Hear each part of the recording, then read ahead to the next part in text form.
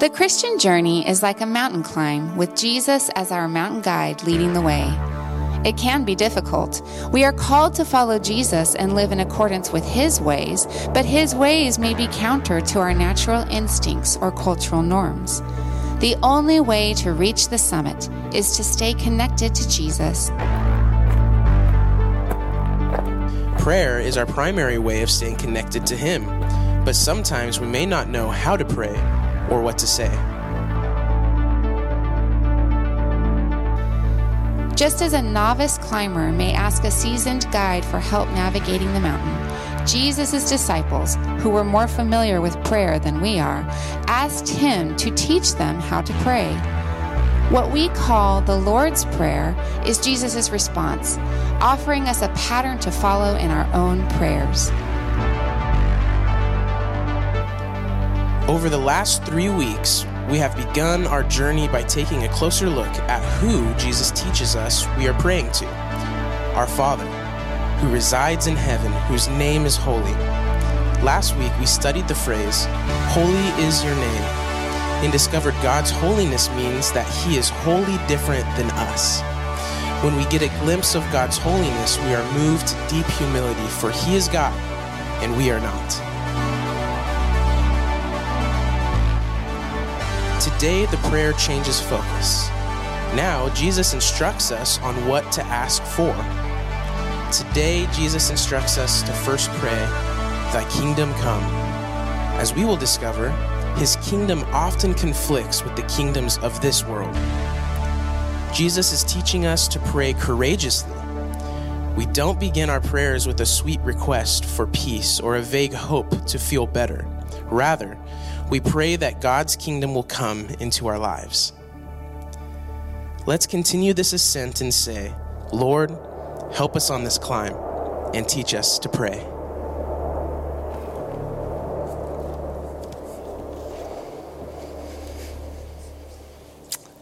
So we jump in. There is a teaching guide in the handout that you were given on the way in, or there's a teaching handout in the guide that you were giving in. Either one of those is accurate. We don't know what to call the things. If you need one and don't have one, would you raise your hand and somebody will bring one to you? Or just keep your hand up until you get it if you would like one. Matt James, who comes here, made this awesome alpha sign for us. Isn't this the coolest alpha sign? And I just want to personally invite you to consider signing up for Alpha. As Danya mentioned, a great way to explore big questions, a great way to connect with others, to build relationship. It's happening Wednesday nights and includes a meal together free of charge, a topic that most of us are asking questions about, and then some discussion. We'd love for you to join Alpha. And this will probably not be the last time I point back at the sign right here, because I would love to see you at Alpha. It's going to be a great time. In a few moments, we're going to ask for you to interact with the conversation we're having together. The phone number that you will text in is on the screen. It's also in the handout that you were given. Okay. Well, let's stand and let's read our scripture together. You read the words in yellow, I'll read the words in white.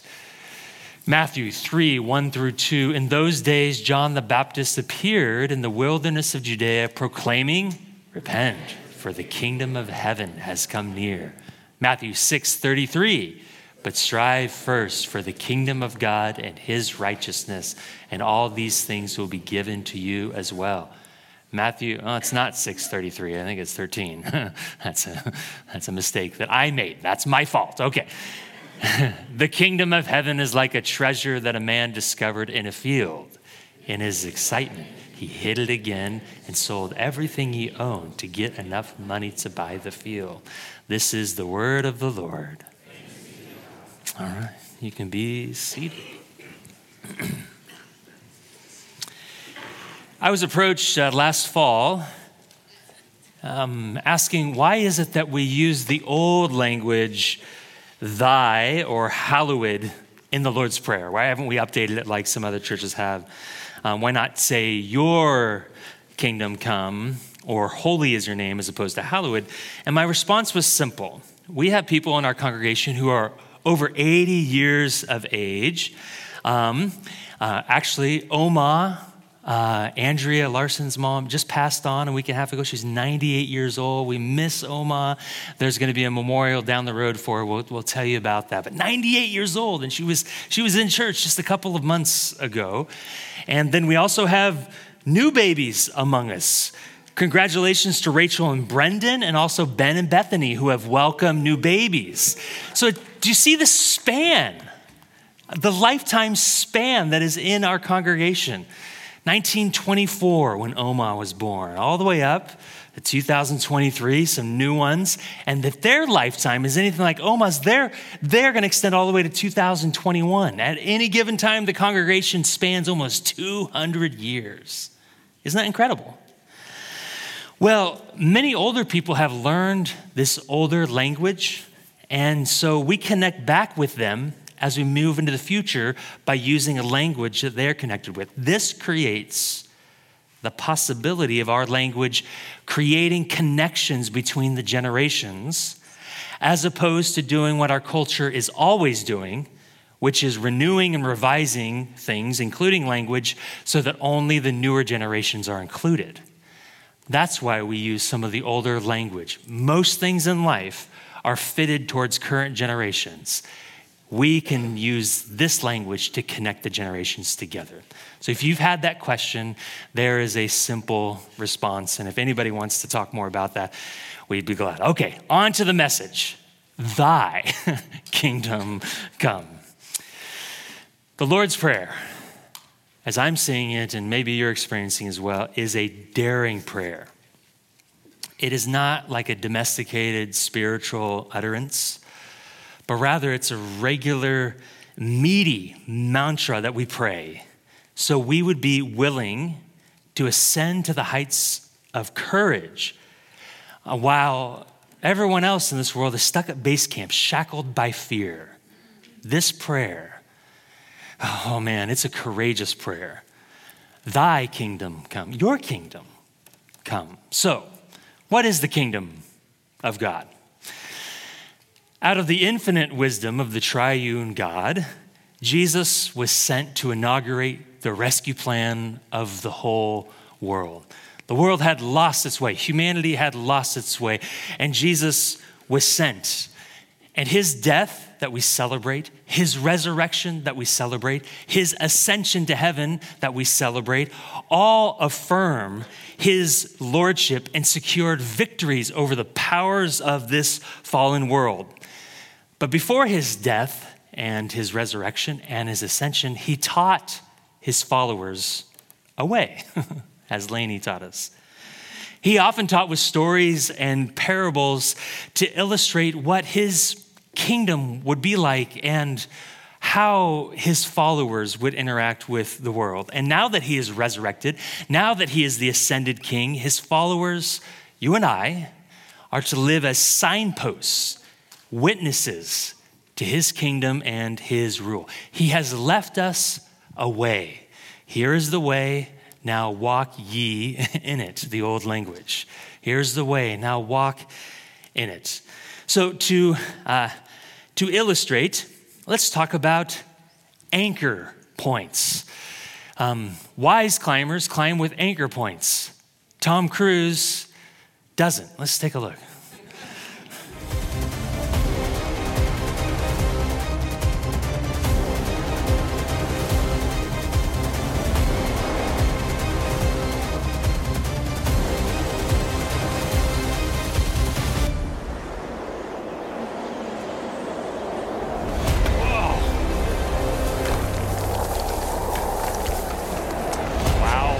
Wow.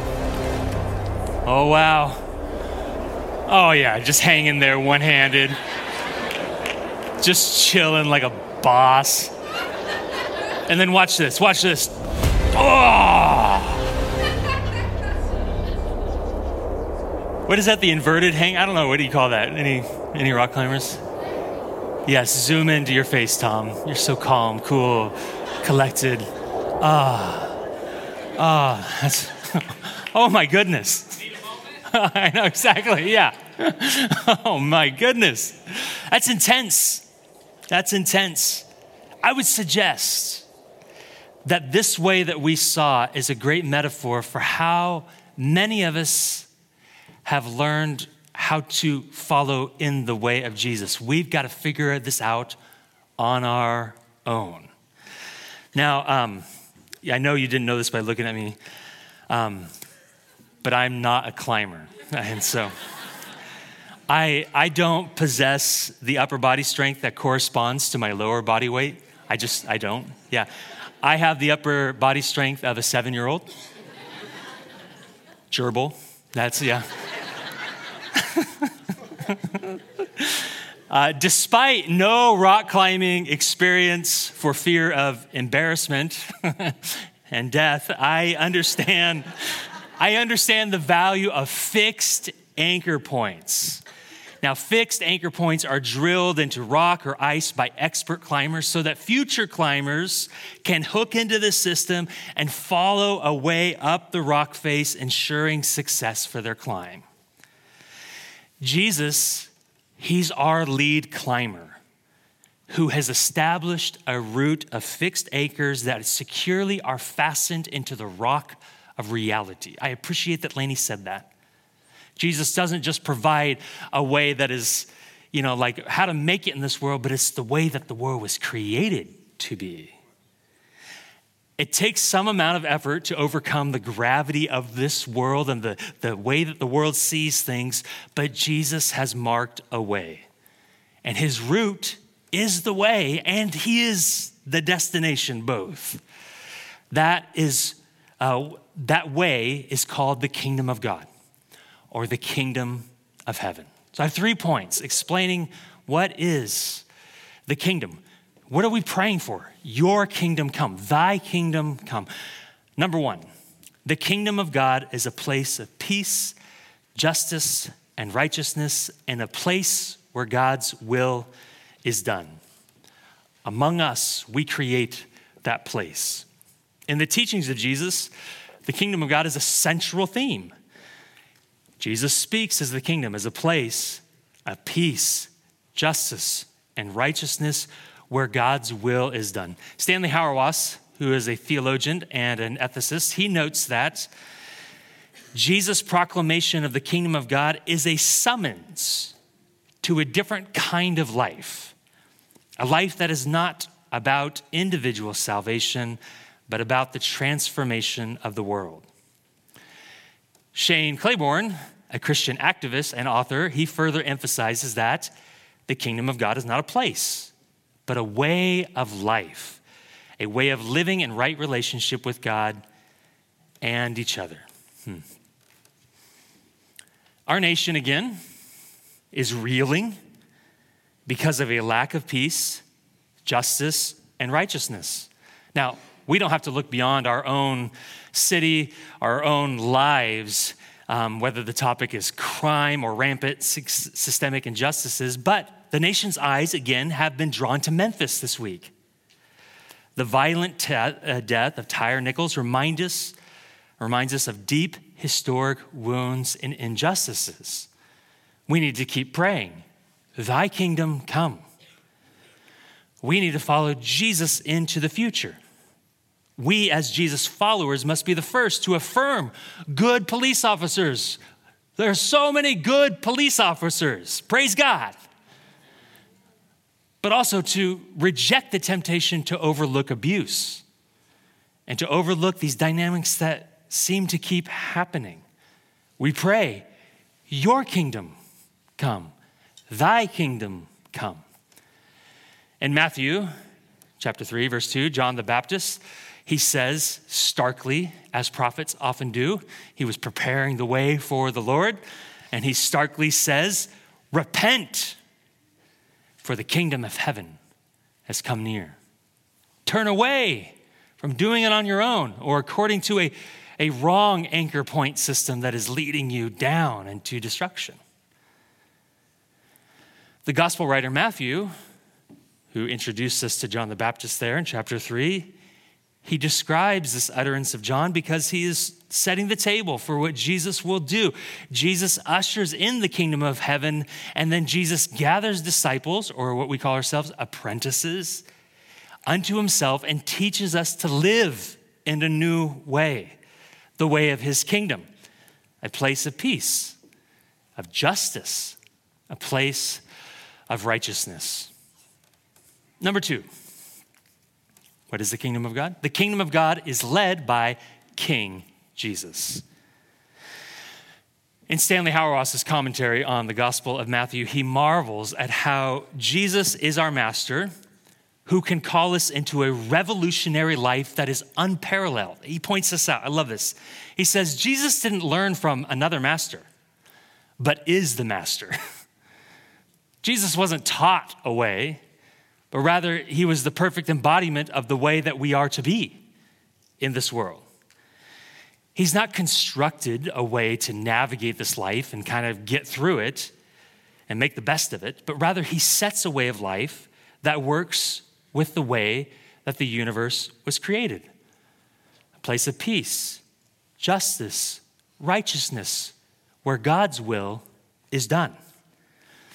Anything other than following the way of Jesus slips into following the ways of this fallen world, which is ruled by the prince of lies, the prince of darkness. So, the kingdom of heaven is not a far-off place, but the Jesus follower is called by Jesus to be a witness and a signpost to the coming kingdom by how we conduct our lives now. It is revolutionary. It is not necessarily intuitive, even though it is so contrary to many of the ways of the world. The way of Jesus' kingdom is ultimately what we all want: peace, justice, righteousness, where God's will is done. God himself, in the form of Jesus, was able to show us that way and invites us to live into it. Danya, in commenting on the message, she says, we all want peace, we all want justice, we all want righteousness, but the price is high. These things come at a cost. Submission to Jesus. What we all long for is for life in this reality that we live in to mirror how God made the world and humans to be. This is what the kingdom of heaven is, mirroring his way back here on earth. We pray, thy kingdom come, your way, a place, a people of peace, justice, and righteousness, where your will is done. Matthew Bates, in his book, Gospel Allegiance, calls the gospel of Jesus Christ the royal gospel. I like that, because Jesus is our king to whom we pledge ultimate allegiance. We do not pledge allegiance to anything with just a thought or idea or a mental assent, like, okay, I agree to that, that's true, but rather true allegiance is giving our whole bodies, our whole very lives to this new way. And that the true way of following Jesus, the true way of faith, is that we give everything to this one who invites us to live in a way that is so different than those who are living around us live. We are citizens of his kingdom. We pray, thy kingdom come into my life and into our world. Your kingdom come. In this, we have to pray, Lord, help us to continue to partner with what your Holy Spirit is doing. You are transferring us into the kingdom of Jesus.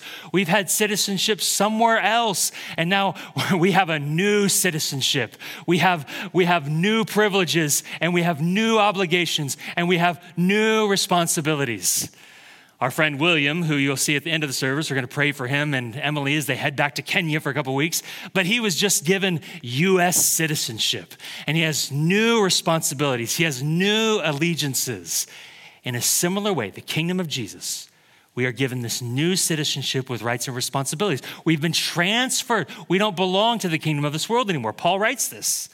In Colossians 1, he says, for he, praise God, rescued us from the domain of darkness. Somebody say amen. And transferred us to the kingdom of his beloved Son. Everybody say amen. In whom we have redemption and the forgiveness of sins. And amen. Oh man, you're becoming a community I want to preach to now. Amen. That's what he said. Okay, here we go. Many of us have been steeped in the idea that God forgives sins, which is so true, that is so key, that's so paramount. We've talked about that the last couple of weeks. But we should not overlook that he transferred us into a whole new identity, a whole new citizenship in which we learn the rights, the privileges, the responsibilities to live in this new way we've been transferred into. We've been rescued from the death-dealing ways of the world, and we're set free to live in the world as the King intends us to live. And how do we do that? The third point, the kingdom of God comes by our repentance. Oh, repent. John's invitation, the kingdom of God is near, or it's here, or it's at hand. Jesus said the kingdom is among you. It's right there. So what do? You repent from your allegiance to this kingdom. And we repent. That invitation to repent has reverberated on down through church history, reaching every individual, and it finds its way to us today. Repent simply means, I'm going in this direction. Now I'm going in this direction, which reminds me, are you signed up for Alpha? Really would like you to be there and have these discussions and learn along with me. That wasn't in the notes, but I think that worked. Did that work, James? Yeah, okay, all right. We take up Jesus' ways when we repent. We turn towards him and his way, which are the way of peace, justice, and righteousness, where God's will is done. So let's compare and contrast a few of the ways of the kingdom of this world and the kingdom of Jesus. And these are just a small sample of some of the things that Jesus teaches us. And you'll probably discover some ways that demand your repentance. And I just want to remind you, as we think of Jesus as our lead climber, and there could be an anchor point, and you're like, I don't like that anchor point. I think that should be over there. Who gets to set the anchor point? The lead climber. So it demands our repentance, not his. God doesn't repent. You understand that? Okay. All right. So the ways of the world. There we got, okay. You're happy when you're happy, which is a silly phrase. I think that's the way that our world tends to think. Like, you're happy when you're happy. Whatever makes you happy, get to that, because you are happy when you're happy. And that's the only way the world knows how to do it. You're happy when you're happy. What makes you happy? Having what you want. Okay, that makes you happy. The way of Jesus. Jesus outlines this in the Beatitudes. Blessed, or we've described this word to mean flourishing. Flourishing are the poor in spirit, for theirs is the kingdom of heaven. Happy are those who know their need for God. That's when you actually will be content. Guys, I was on an early morning walk over the last couple of weeks. And early mornings are dark and cold. And I'm on like this intense, if you ever see me like walking around Salem, this intense walk, trying to get the heart rate up. And I'm going up this hill near our house and it's dark and I have a headlamp on, and this German Shepherd, kid you not, unleashed out of a yard, comes at me and charges at me. And I I turn and face the German Shepherd, and I'm like, no, I wasn't. I felt like it. I was speak your language right now. I was like, go home. And he's like, and then he went home. His owner came out and was just like, what's going on? Didn't say anything. I take 2 more steps. It comes at me again. The headlamp, you know what it does? It makes the dog's eyes green. A green-eyed monster charged me again. Came after me. I'm like, go home. And I was like, get your dog. And the owner's like, oh.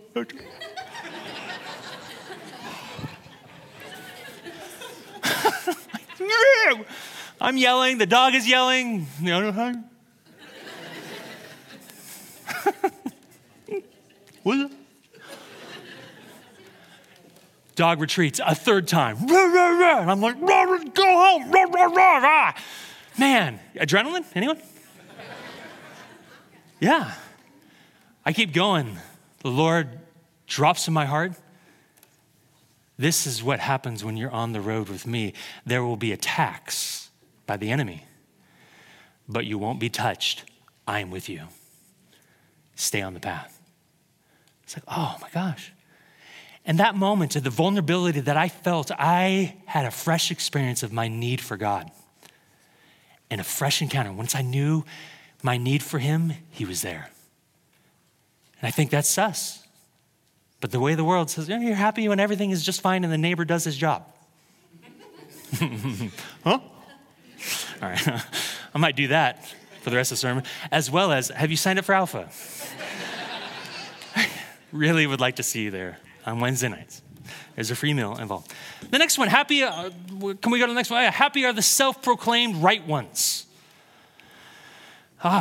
Man, there's noise all over our culture. Social media crusaders on a mission to be right. You know, I love the word that the world has given these people, trolls. And it's like, you'll be happy when you're the troll that wins everything. But the way of Jesus, blessed are the merciful, for they will receive mercy. Happy are those, flourishing are those who show mercy. The way of the world, powerful and important people. They're the ones that make the world go around. Well, we notice even when things like what happened in Memphis is just so tragic and confusing and discombobulating, where do the eyes go? To Washington, D.C. Somebody powerful needs to make something happen. And we need to get somebody powerful to make something happen. And there's a place for that conversation of who should be in the seats of power.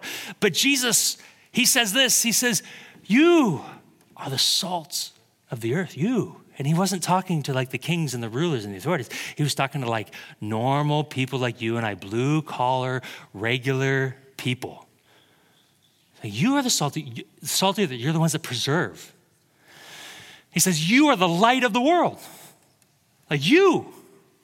They would have been like, what about the kings and the important people? Jesus is like, in my kingdom, you, as you walk in mercy and love, as you know your need for God, you are the one that flavors the world, preserves the world, and actually shines light into the world. The final one, and again, love your friends. Jesus says, love your enemies and pray for those who persecute you. I'm like, you guys have heard me talk about this a lot. And if you've been around for a while, you know where I come from when it comes to love. Like, this is it. This is central to the gospel. So I feel like I understand this one.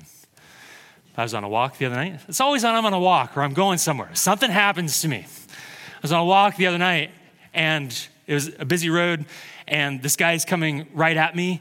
And so I'm like, okay, I'll take the lane of the sidewalk that is closest to the road out of like a goodwill gesture to, I'll be the one hit by a car. You don't have to be. And so I'm walking, and he continues to walk right at me, and he's looking at me. He just keeps walking, and he just keeps walking, looking at me, and he doesn't move to the other side of the sidewalk. He doesn't move.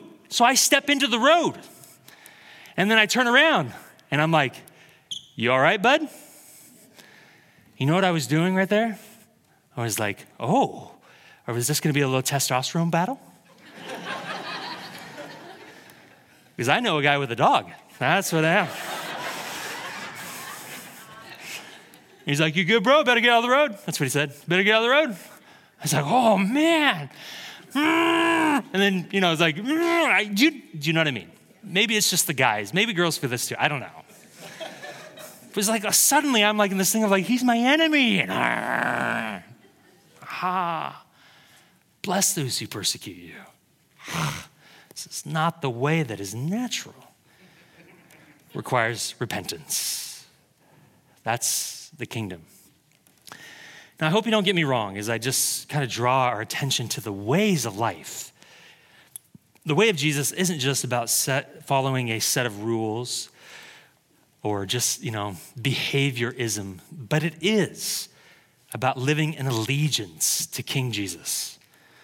Imperfectly, but ever moving more and more towards the next anchor point, his way, and allowing him to lead us to the heights. We pray, your kingdom come, thy kingdom come into my life.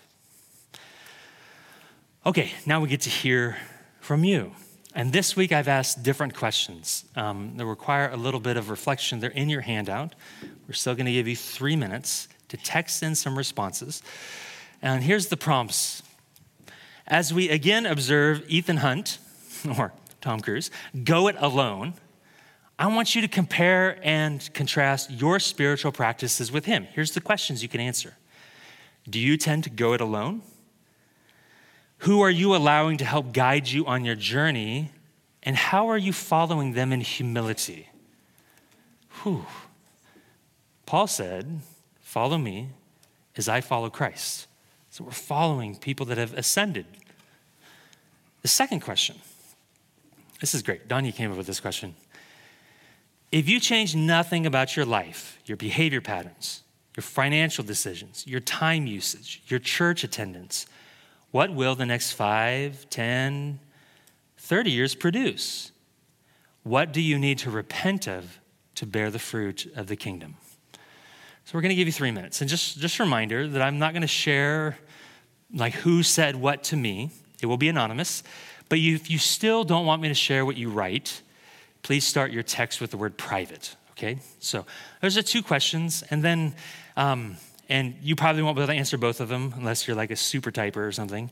Yeah, you have 3 minutes. And then we'll just hear what's in the room before we finish with just asking, why do we pray, thy kingdom come? Okay, you have 3 minutes.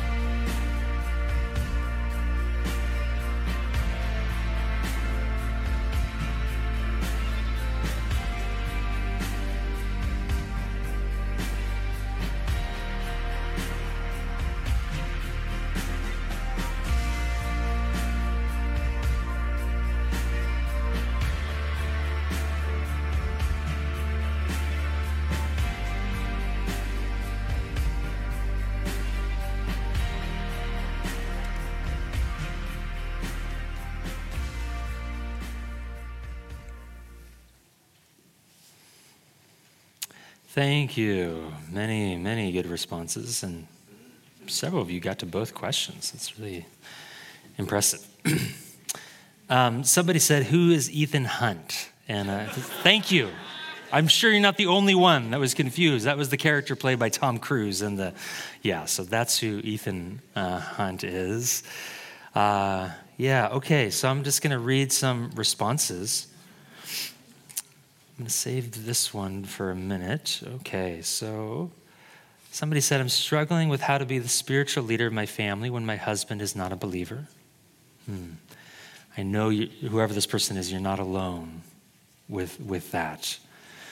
I believe that God has grace and handholds. Yeah.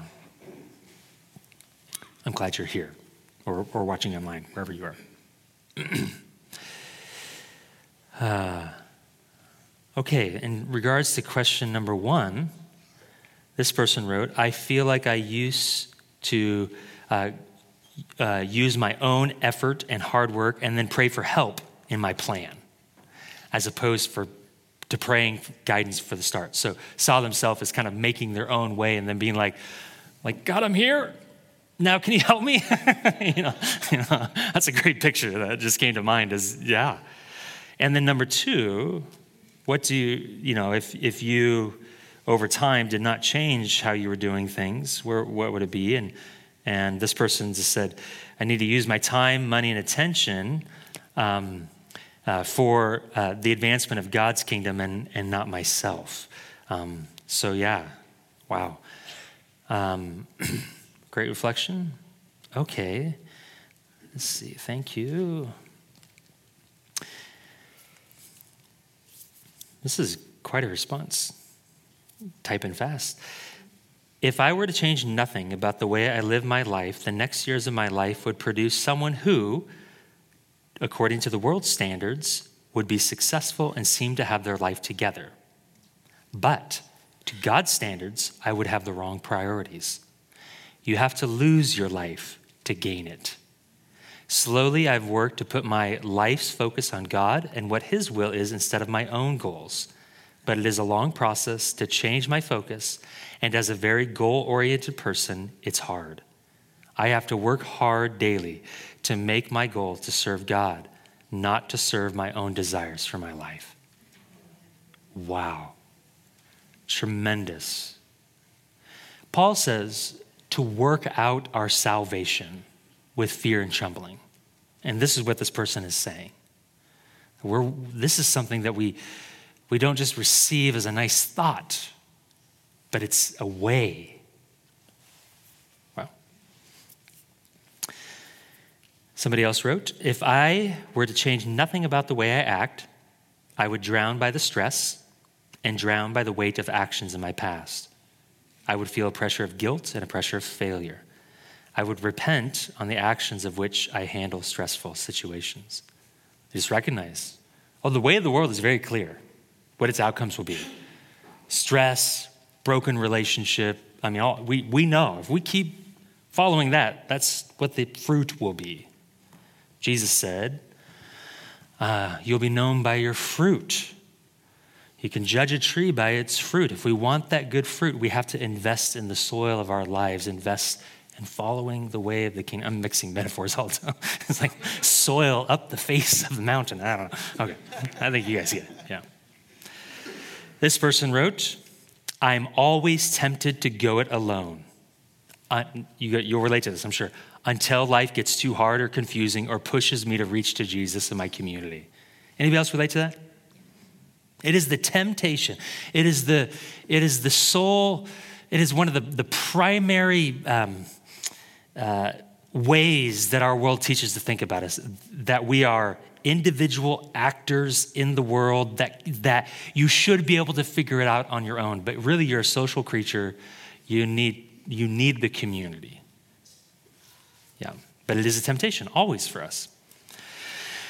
This person wrote, I have been going at it alone for a long time. It is not easy, and I need community. My family is not exactly on board, and it feels like I'm shoving Christ down their throats.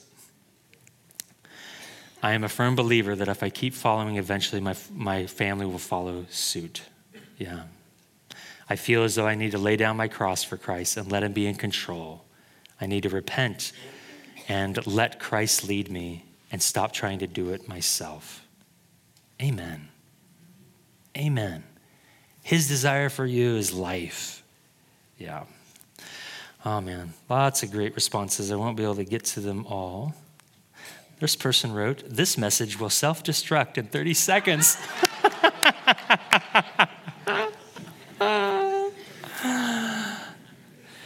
And then this person wrote, "I do go it alone because I was beaten to believe, to pick myself up by my bootstraps. And you can't trust the people of this earth. We are human, we fail, we lie, we mistrust, we hurt people. But I'm continuing to follow examples of grace, like the New Hope community who weekly gather and routinely model boundless compassion.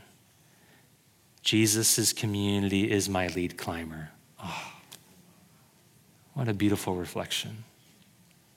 Oof.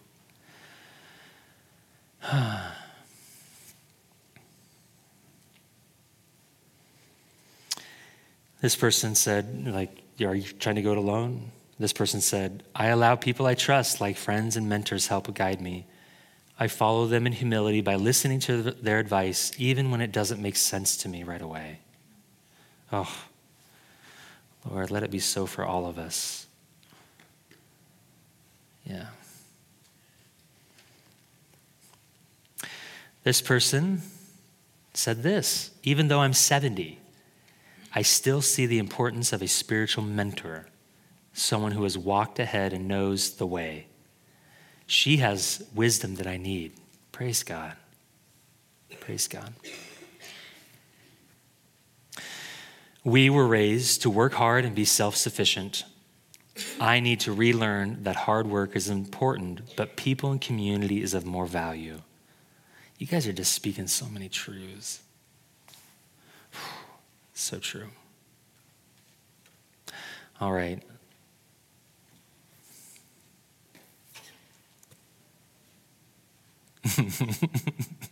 Got some comedians in here. "I asked Jesus to help me up the mountain and then help get me safely down. Then I forget to ask him to help me find my car. I always need his help and instruction."